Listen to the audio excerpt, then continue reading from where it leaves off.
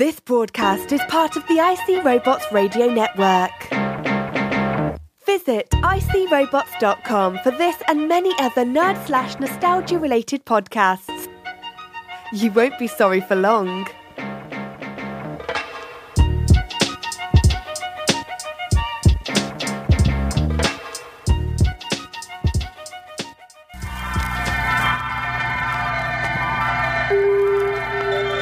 Adrift in the great void of space, the personnel on Moonbase Alpha have experienced so much that is strange and inexplicable. They have become accustomed to expecting the unexpected. Paul, did you hear that? Hear what? I don't hear anything unusual. Welcome to the audio handbook of the Marvel Universe, a character-by-character look at the coolest heroes and villains that Marvel Comics has to offer. You can thank us later. For now, just listen. All right, Cool Breeze, we are back for another exciting episode of the audio handbook of the Marvel Universe, the show in which we take a look at some of the coolest heroes and villains that Marvel Comics has to offer through the lens of the seminal 1980s comic book guide, the Handbook of the Marvel Universe. Let me light that incense. Let me bang that gong. Let me get ready for Union Jack. You are listening to IC Robots Radio. So kids, we are back. This is the main crux of the show, the audio handbook of the Marvel Universe, where we use the seminal 1980s Marvel comic guide known as the Handbook of the Marvel Universe to take a in-depth look at some of the dudes who are out there that are worth looking at. And this week, we are going to take a look at a dude who is... He is known as Union Jack. He has a great costume. Bro has one of the best costumes in all of comics. It is all black. It might be a dark blue, but it's a very, very dark blue. And he has the beautiful British flag, the Union Jack right across the front. He has a hood. He has a knife. He has a dagger. He's all that and then some. When I was in like high school, middle high school maybe, I was a bit of a Britishophile. Now, it was not as bad as some people. By the degrees of some people, I was not even like a Britophile. I didn't like Monty Python. I still don't really like Monty Python that much. I hate to admit it, and I didn't fall for all this stuff. But I did think that it was cool to be British, you know, and I started like looking into various British superheroes. I thought Captain Britain was kind of cool, but he was obviously, you know, a second-rate Captain America, just like Britain is a second-rate America. I was just kidding. That was a joke. Britain, you're all right. But, you know, back to Captain Britain, he was cool, but he wasn't really what I was looking for. So I kind of dug deeper into Marvel lore, and I came upon this dude who goes by the name of Union Jack.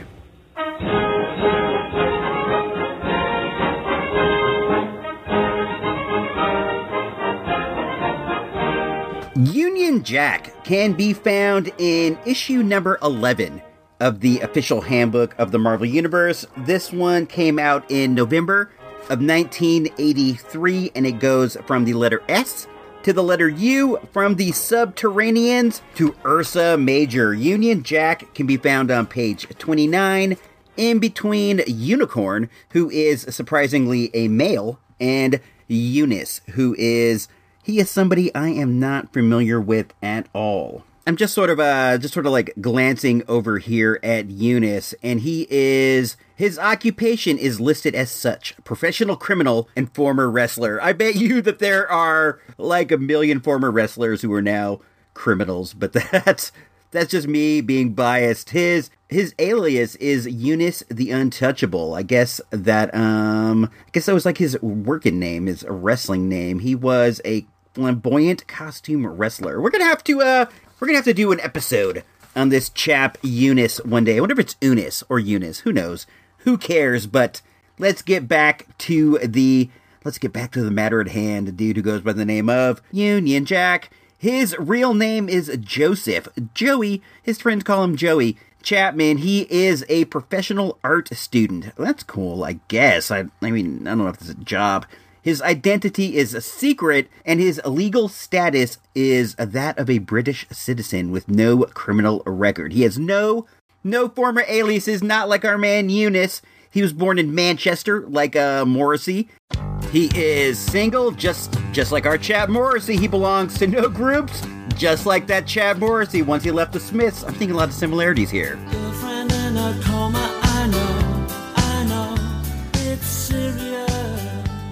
And he operates out of England, just like Morrissey used to do. I think he operates out of LA now. I know a lot about Morrissey, and I don't know why that is. He first appeared as Union Jack 1. There's been 3 separate dudes who have had the mantle of Union Jack. The first Union Jack appeared in Invaders number 7. This was way back in the day. Union Jack number 2 first appeared in Invaders 20. He didn't last long. And then the Union Jack that is around today that we all know and love, he first appeared in Captain America number 254, which was drawn by the great John Byrne.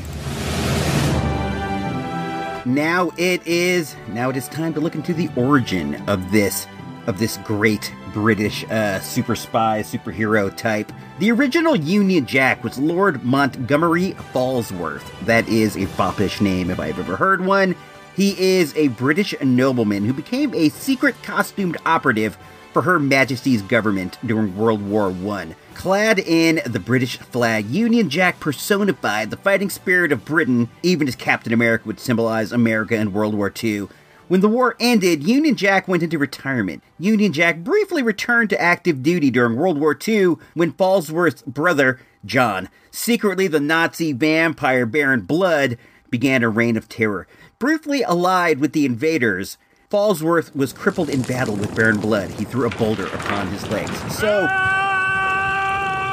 I said that the dude sounded a bit like a fop, and he does sound like a bit of a fop, but he's not because he's tough. He fought in World War I. That was some brutal stuff we all saw in Wonder Woman. But then a bit like a fop, he has a brother who is a vampire. I can't imagine a more foppish thing than having a brother whose name is Baron Blood, and he's a vampire. And then when you try to take him out, he goes and he throws a boulder on your legs. That's cold-blooded, man. Cold-blooded. Let us take a look at the second fool who went by the name of Union Jack. The second Union Jack was Falsworth's son, Brian. Brian had been a prisoner of the Nazis in Hamburg, Germany in the early days of World War II when he met German biochemist Erich Schmidt.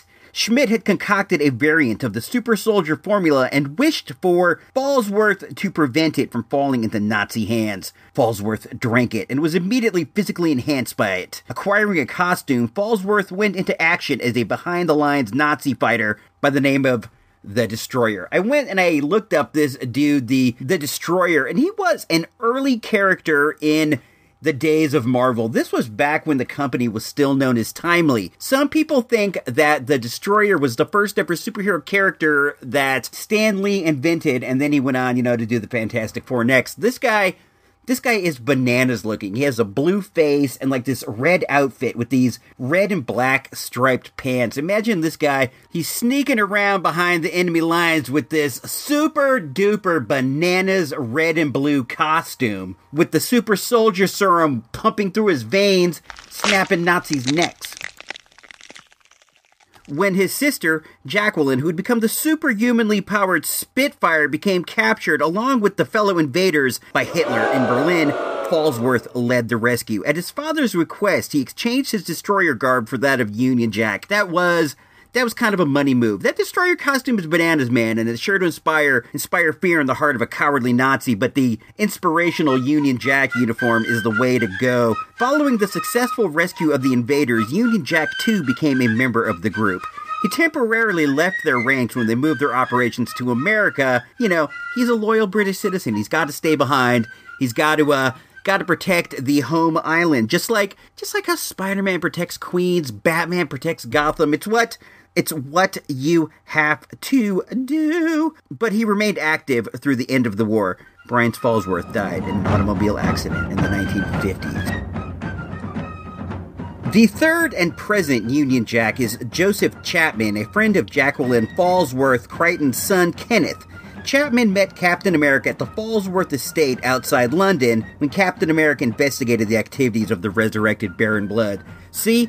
Two foppish things right there. It seemed like the foppism skipped a generation, but then it came back because this guy lives on a palatial estate and he has vampire troubles. I imagine that these are like very British vampires. Very, very nice, very polite, but also, dangerous bloodsuckers. They have, like those frilly shirts and just like frilly cuffs and white hair. Imagine Tom Cruise in Interview with a Vampire. That is what I see in my heart. Where were we? In order to aid Captain America in trapping blood, Chapman donned the Union Jack costume and pretended to be the vampire's brother. That's pretty cool. They played some mind games, Earlier in the tale, his brother got his legs crushed by a boulder, but now they're like trying to psych him out by like, look, I'm back, but he wasn't. It was all a ruse. The ruse worked, and Captain America managed to end Baron Blood's undead life forever. Chapman was awarded the Union Jack costume by the heirs of Lord Fallsworth, who died of a heart attack soon after his brother's demise. That's weird. I guess when the boulder fell upon his legs, it was just too much of a shock for their foppish British hearts, and they fell dead. Do you remember, are you familiar with the famous John Byrne drawn scene where Captain America ended that vampire's life? He brings the shield down upon his throat. He has him down on the ground and he brings it down, chopping his head off. And the whole visual in red, it was very, very striking and very off-putting to see Cap take a life. But you technically cannot take a life from something that is undead. I believe so anyway. Before we start looking at some comic prices, let's get the last of the particulars out of there. Union Jack is 6'1", 210, with blue eyes and blonde hair. He sounds like a dreamboat. His powers they're not very much. Union Jack possesses no superhuman powers, but he is a superb athlete with some experience in hand-to-hand combat and wrestling. So he does have something in common with Eunice. His weapons are, Union Jack carries two weapons. The first is a steel dagger with a 6-inch blade, which he straps to his hip. The second is a Weebly .455 caliber pistol, which he carries in a tied-down flapped holster on his right wrist. I like that. I like that a lot. He's a no-nonsense dude. He has a knife, and he has a gun. He's either going to stab you, shoot you, punch you, or throw you on the ground with his wrestling. It's all rather straightforward with our boy Union Jack. Before we head out of here, and this is a short episode, but honestly, these are usually just as long as they need to be. And Union Jack, while looking dope as all could be, he's kind of an underachiever, I would say, in the superhero world. You would think with the support of the British government and with the support of the British people that he'd be on the top of the world, but he's just not. He's not Captain Britain. He's not Captain America. He's Union Jack, and that's fine. Let's see how much his first appearances go for. We're going to start with Union Jack number 1, which was Invaders number 7. That came out in 1976, and you can pick up a nice copy of that for $9.99 right now with a buy it now. That's not bad at all. It is also the first appearance of Baron Blood, who is not foppish looking at all. He's black and purple. He has scary wings and fangs. I don't know. Still, I'm not impressed, dude. I'm not impressed, Baron Blood. And then the second Union Jack appeared in Invaders number 20, and you can pick that one up for as much as $3.75. That came out in 1977. And then the final version of Jack, which is the one that is around today somewhat. I like to think that he's having adventures over in Britain. That was in Captain America 253, 1981. John Byrne created art. Great stuff. You can get that for $3 with free shipping. Let's see if there are any sort of interesting tidbits about Union Jack that can be found over on Wikipedia. He is wearing a flag on his chest while we scroll down and see what what is up? He has appeared in 2 Marvel films, which is interesting. When I say 2, I really meant 1. 1 film, 1 deleted scene. James Montgomery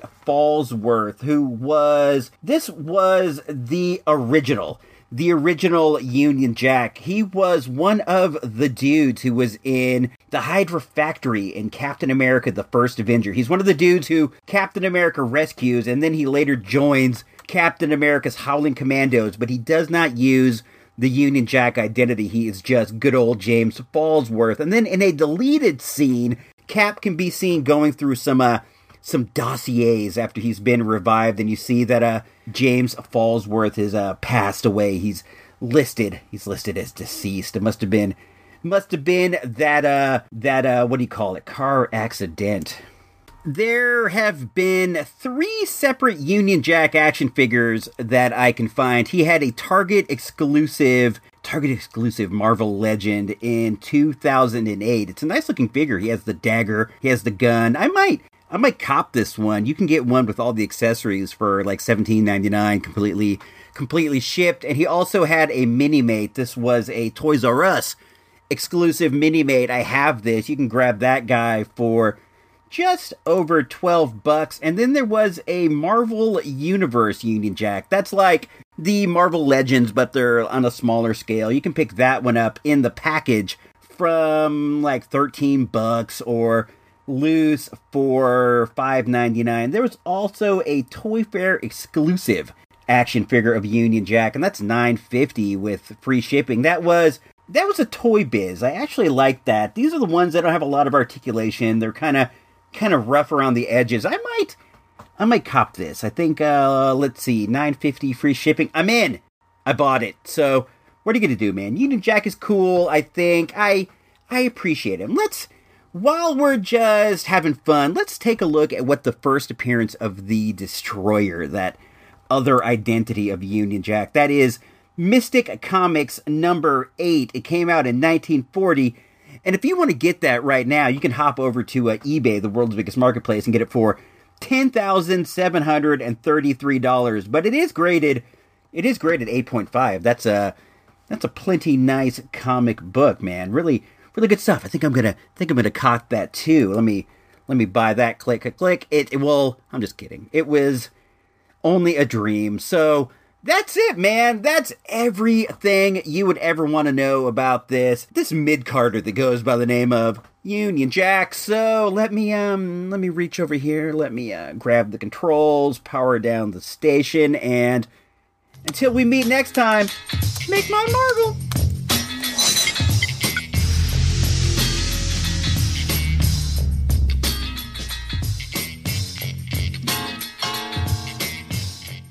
This has been an IC Robots Radio production.